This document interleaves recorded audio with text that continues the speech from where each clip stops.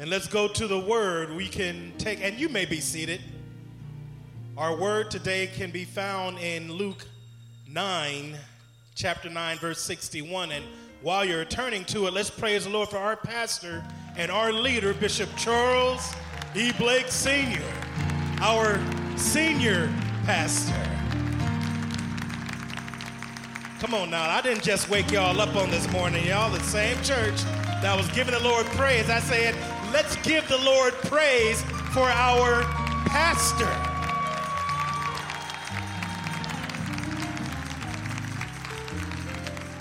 He said that he wasn't going anywhere, and I laughed and let him know that even if he tried to, I would hunt him down and make sure that he stayed close.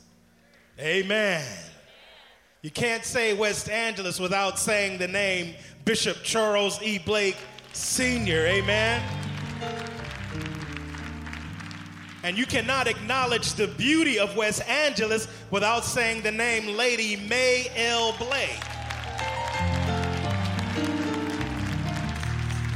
Let's praise the Lord for our First Lady on this morning, my mother. We also praise the Lord for Elder Lawrence Champion Blake on today. Amen.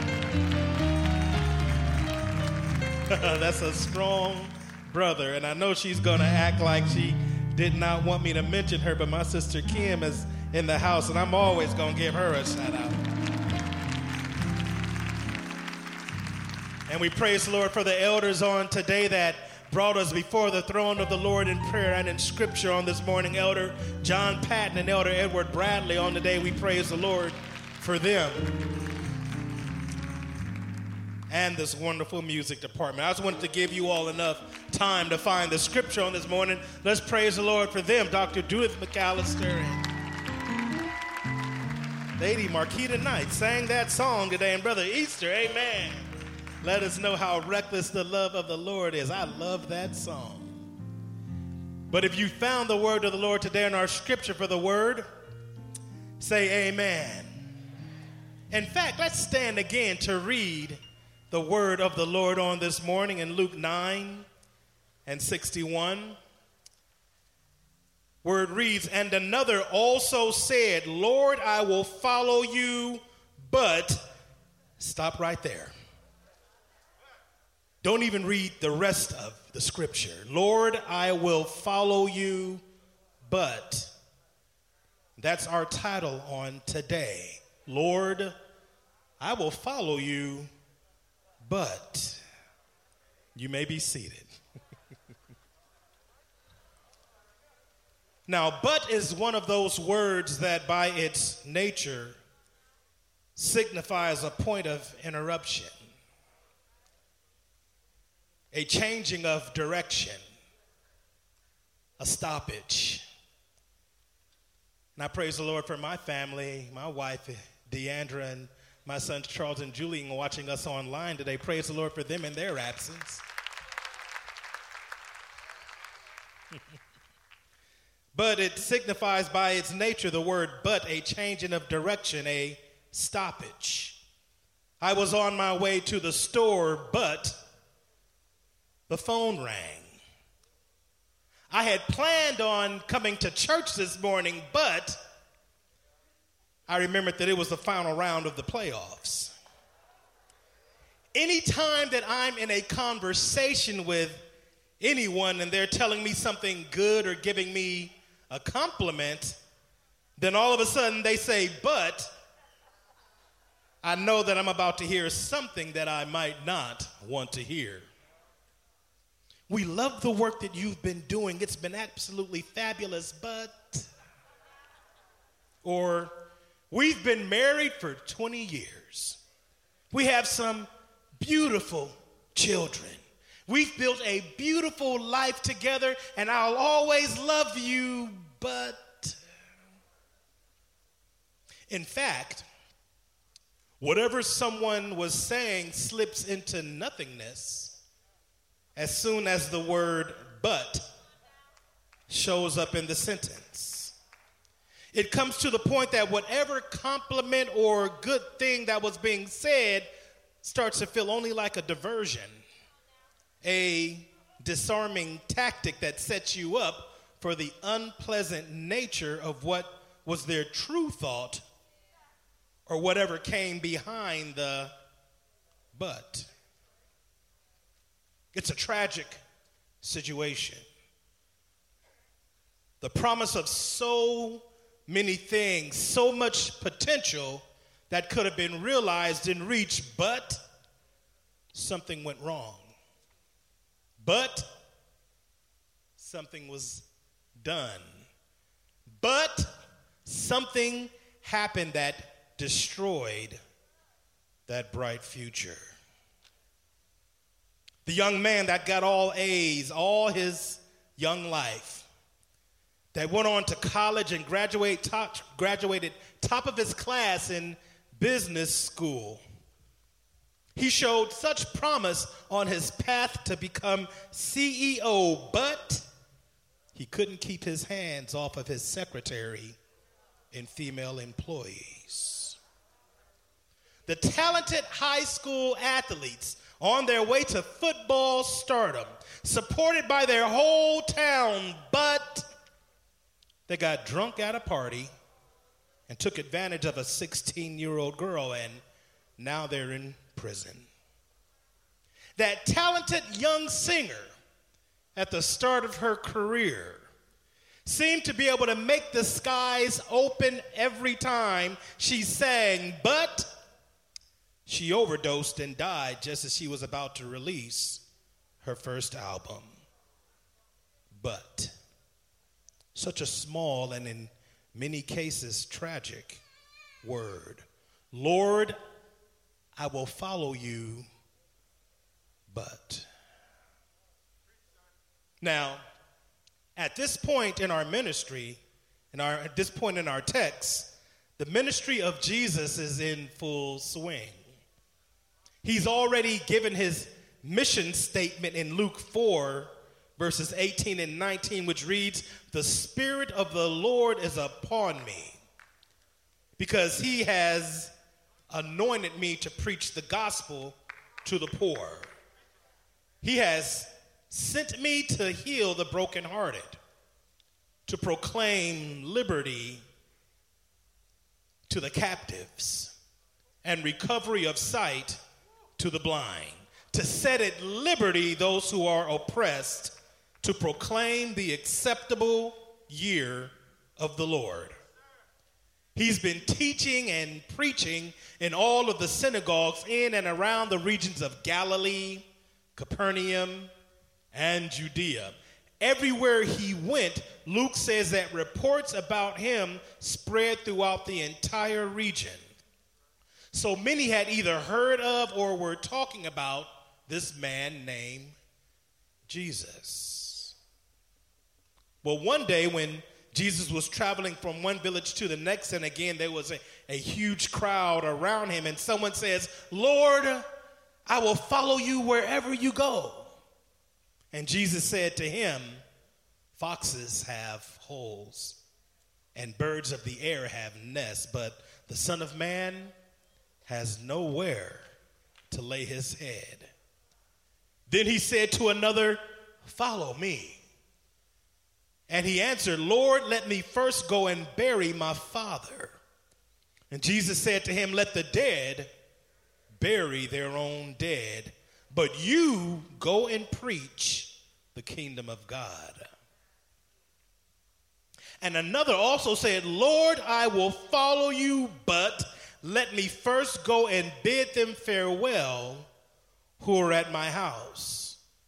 But Jesus said to him, "No one having put his hand to the plow and looking back is fit for the kingdom of God." Now these men, along with everyone else in the crowd, heard that Jesus of Nazareth was in the area, and they probably just wanted to hear something that would give them a boost and get their name off of things.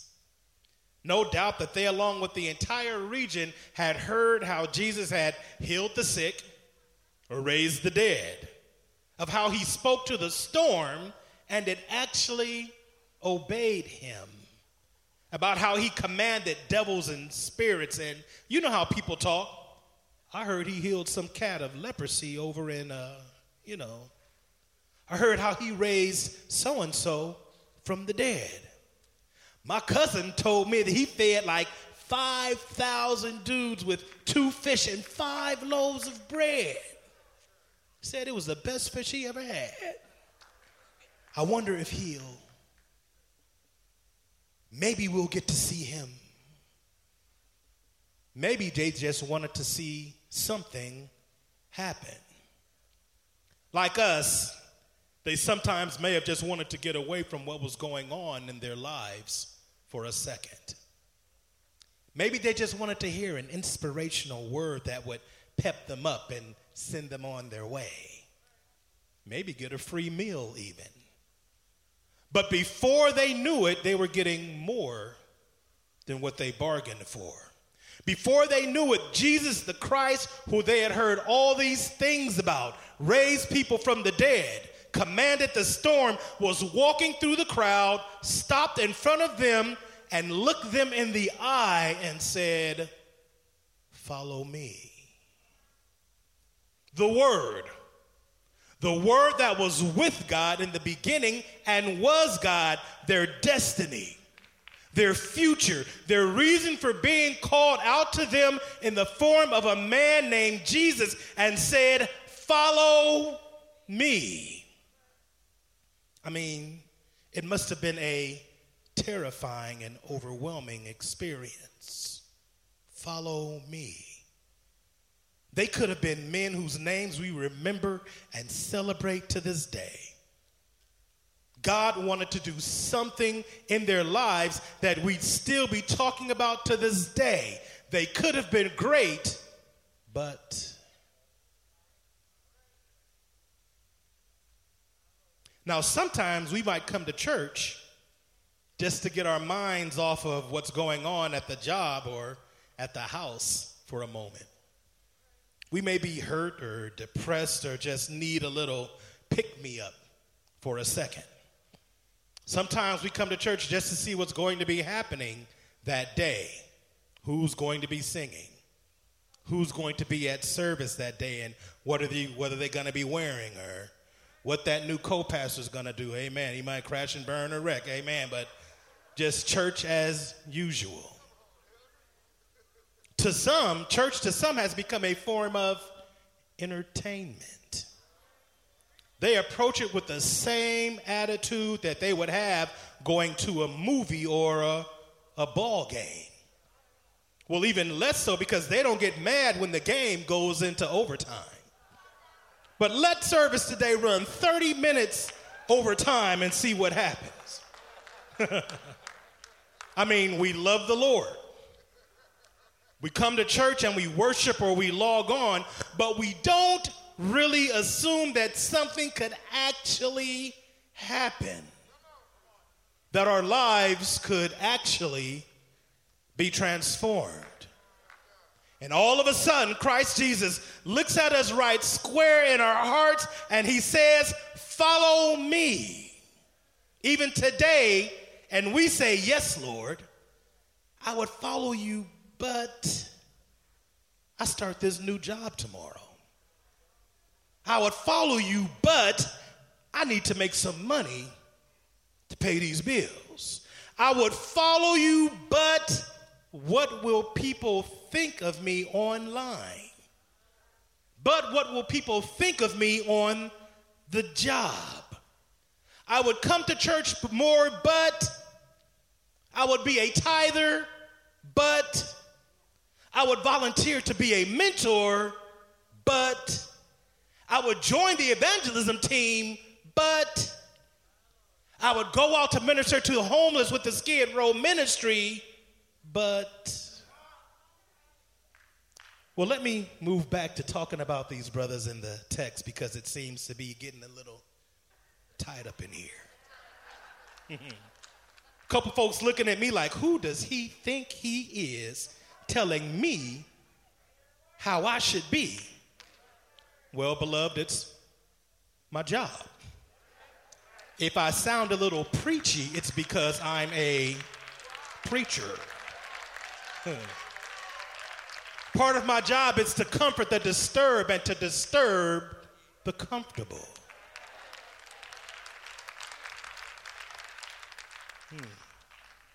But back to the brothers in our text. One of the men that Jesus told to follow him wanted to go home and bury his father. Now, if we try, we can see him, feeling the pain of his loss, afraid of the future and the unknown, and feeling the stress of now having to take care of his family. You see, his father was probably the primary source of income for his family. The Jews were very particular about that sort of thing. There were many things that needed to be done. There were many preparations that needed to be made, and he was now the head of his family, who now probably had to take care of his mother and his brothers and sisters and his children, and to be the father of his family. And this other young man with people at his house, probably his extended family, his cousins and maybe uncles or aunts that may have been staying with him because they may have had nowhere to go. We don't know. The word doesn't tell us. All he wanted to do was to say goodbye to them.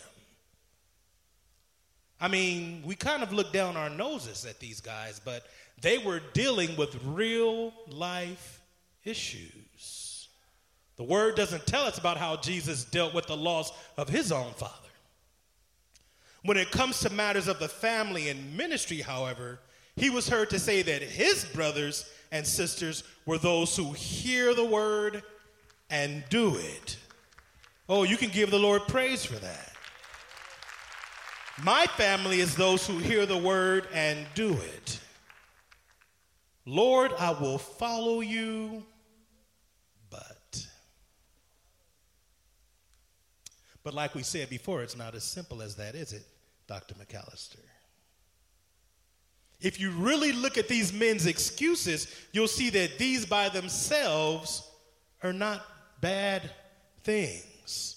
I mean, isn't it a good son that would pay proper respect to his dearly departed father? Isn't it a good father or a good host that wouldn't abandon his guests or his family without at least saying goodbye? Most of the times, our reasons for not really doing what God may call us to do may seem like very good and valid reasons, don't they? I think that we have a tendency to picture these men in a somewhat bad light, but they might not have been that bad per se, Ambassador Stead. I mean, no more than the rest of us, right? How many of us here today would forsake all to follow Christ? I mean, not just worship him in church, but actually follow him. I think now a line needs to be drawn between a good thing, what these men were talking about, which were good things, and the right thing. Look at your neighbor and say, there's a difference between a good thing and the right thing. And in this case, the right thing was following Christ. We should never let the good things in our lives get in the way of the right things in our lives. Now, this begs the question, does God wish that we would abandon our families and those that we bear some kind of responsibility to? Does he command that we abandon those that we promised that we would never leave? Those who we said that we would always be there for? I mean, think about it. Sometimes the Bible goes back and forth. On one hand, we are told to honor our mother and our father. But yet in this account in our text, leaving them to follow Christ seems to be commanded. We are told that he that finds a wife finds a good thing, that we should love our wives as Christ loved the church. Even in Psalms 127:3, it says, behold, children are a heritage from the Lord. The fruit of the womb is a reward. Like arrows in the hands of a warrior, so are the children of one's youth. Happy is the man who has his quiver full of them. And yet it seems that we're being told here to abandon them and follow Christ. No one having put his hand to the plow and looking back is fit for the kingdom, he says. And also, what does the word mean when it says, I came not to bring peace, but a sword? Matthew 10:34-38 says, for I have come to set a man against his father, a daughter against her mother, and a daughter-in-law against her mother-in-law. And a man's enemies will be those of his own household. He who loves father or mother more than me is not worthy of me. And he who loves son or daughter more than me is not worthy of me. And he who does not take his cross and follow after me is not worthy of me. What does that mean? In a gospel that tells us to honor our father and mother, and he that finds a wife finds a good thing, and blessed is he who has children. Arrows in the hands of a warrior. Y'all still with me? I'm just checking. But almost everyone that is saved in here has someone in their family that doesn't agree with their decision to be a Christian. Let's start breaking it down so it will be forever broke. I mean, y'all fight it out every holiday. Let the dead bury their own dead. He who loves father or mother more than me is not worthy of me. Now, as those who say that we follow Christ, what does that mean? Well, since the world had not heard of the coming of the kingdom of the Lord, those who followed Christ had to be moving out into the world teaching and assisting in the spreading of the gospel. Following Christ at that time meant literally following Christ. Taking the gospel, the good news, to where it had not been before, which in that day and time meant everywhere. The really interesting thing about this is that Jesus, most of the time, really doesn't call us in this time to go anywhere, per se. But now he calls us to follow him in our hearts, in our minds, and in our spirits, in our love for one another, in our actions towards one another. I mean, it may not literally mean abandoning your family, but it may mean abandoning the way that they taught you to think.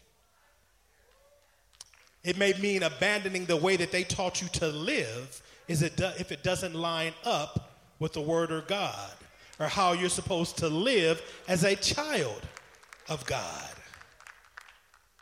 There was a whole lot of conflict during the time of civil rights, during the time of integration, because many of our white brothers and sisters were taught generations that black people were animals. And there were a lot of young white children, men and women, who no longer could speak to their family because of who they chose to marry. They literally had to say goodbye. Some of us have said to ourselves that we would never be like our mom or our dad, but we never said goodbye to them in our hearts, and we ended up being exactly the same way our mom and dad was to us. Same kind of abuse, the same kind of mean, propagating those general curses. You don't have to say goodbye, But in this sense, you have to say goodbye. I mean, he may call you to go to some faraway missions field, but you can follow Christ wholeheartedly while never leaving the house that you grew up in. You can follow Christ without ever leaving your neighborhood. You can follow Christ on your job.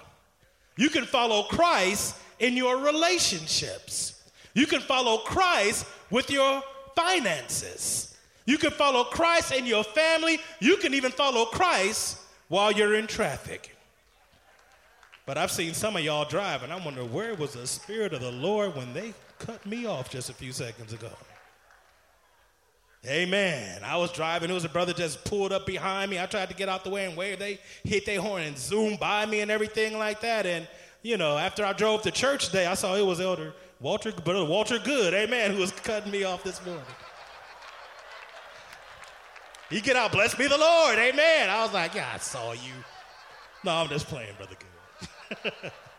He's a great guy. But sometimes we forget that the bulk of those that heard Jesus speak agreed with the Pharisees and the Sanhedrin, and following Christ at that time would have put someone in direct conflict with their fathers, mothers, brothers, sisters, and wives who did not believe that Jesus was who he said he was. Following Christ would mean that they were abandoning their families and lives as they knew them. Now, see, Jesus was telling them that their sins were forgiven and that the kingdom of God was at hand, and they were still locked in a rigid, legalistic, and unforgiving belief in who they thought that God was, and it was a part of who they were. Jesus was offering something all the more different. He was offering true union and connection with Almighty God. But in that second, in our text, it almost seemed like Jesus didn't care what these men were going through or what they were dealing with. He wanted one of them wanted the security of a home. Another one simply wanted to bury his father. A third had a divided heart, and he was putting his family ahead of Jesus. But Jesus wanted to emphasize the radical requirements involved in following him. He was letting us know that we have to be fully committed to him, not trying to live with one foot in one world and another foot in another world, as the third man was asking to do. You see, we have to remember that there is nothing more important than our relationship with God. There is nothing more important than your relationship with God. There are good things, and there is the right thing. Everything that we worry about, real things, not evil things, but normal good things like family and work and everyday life, all of those things will fall into place as you follow Jesus. By following Christ, that young man that needed to bury his father would have truly honored his father by being a follower of Christ. The young man that needed to go say goodbye to those at his house would have come to know that he may have left them to follow Christ, but he would have learned how it says in Matthew, Mark, and Luke that there is no one who has left parents or houses or brothers or wife or children for the sake of the kingdom of God who shall not receive many times more in this present time and in the age to come eternal life. He would have learned that he who finds his life will lose it, and he who loses his life for my sake will find it. Oh, somebody give the Lord praise in here today. Come on now. It's all right to give the Lord praise. Lord, I will follow you, but. Yes, it's true. The word but signifies a point of interruption, a changing of direction, a stoppage. And when we use it in our answer to the call of Christ, it is a tragic, tragic thing. However, there is a different usage of the word but in the Word of God. It may feel like the world is against you sometimes and that the world hates you, and it does. But in Genesis 50 and 20, the word says, you meant evil against me, but God meant it for good, in order to save many people alive. Psalm 49 and 14, their beauty shall be consumed in the grave, but God will redeem my soul from the power of the grave. See, that's when we start moving into the praise time of the service right there. Psalm 73 and 26, my flesh and my heart fail, but God is the strength of my heart and my portion forever. Somebody say, hallelujah. Isaiah 40 and 30, even the youth shall faint and be weary, and the young men shall utterly fall, but those that wait on the Lord shall renew their strength. They shall mount up with wings like eagles. They shall run and not be weary, and they shall walk and not faint. Many are the afflictions of the righteous, but the Lord delivers him out of them all. They gather together against the life of the righteous and condemn innocent blood, but the Lord has been my defense, and God the rock of my refuge. Nations will crush like the rushing of the wind, but God will rebuke them, and they will flee far away. Hallelujah. Lazarus had been dead for 4 days. His sisters Mary and Martha had given up hope, but Peter, Satan seeks to sift you as wheat, but all the devils in hell threw a party when they crucified Jesus and put him in that tomb. But on the third day, Jesus got up with all power in his hands. Weeping may endure for a night, but somebody in here was on their deathbed. The doctor had given up and said that there was nothing that could be done, but somebody in here was on their way to a 25-year-to-life prison sentence. But somebody in here almost overdosed and died. But, I'm talking about somebody here. Somebody needs to give them some praise up in here. Hallelujah, hallelujah. Somebody in here almost drank their life away, but somebody in here almost died in a car wreck, but somebody in here was told that they would never succeed in life, but somebody here even considered taking their own life. But I was on my way to hell, but God sent his son down here and saved me and gave me new life, a new beginning, a new future. Hallelujah. Oh, somebody in here give the Lord some praise.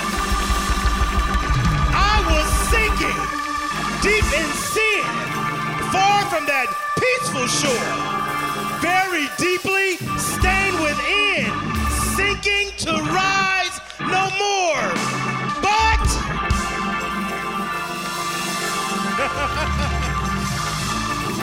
oh, somebody here stand up and give the Lord some praise. Hallelujah.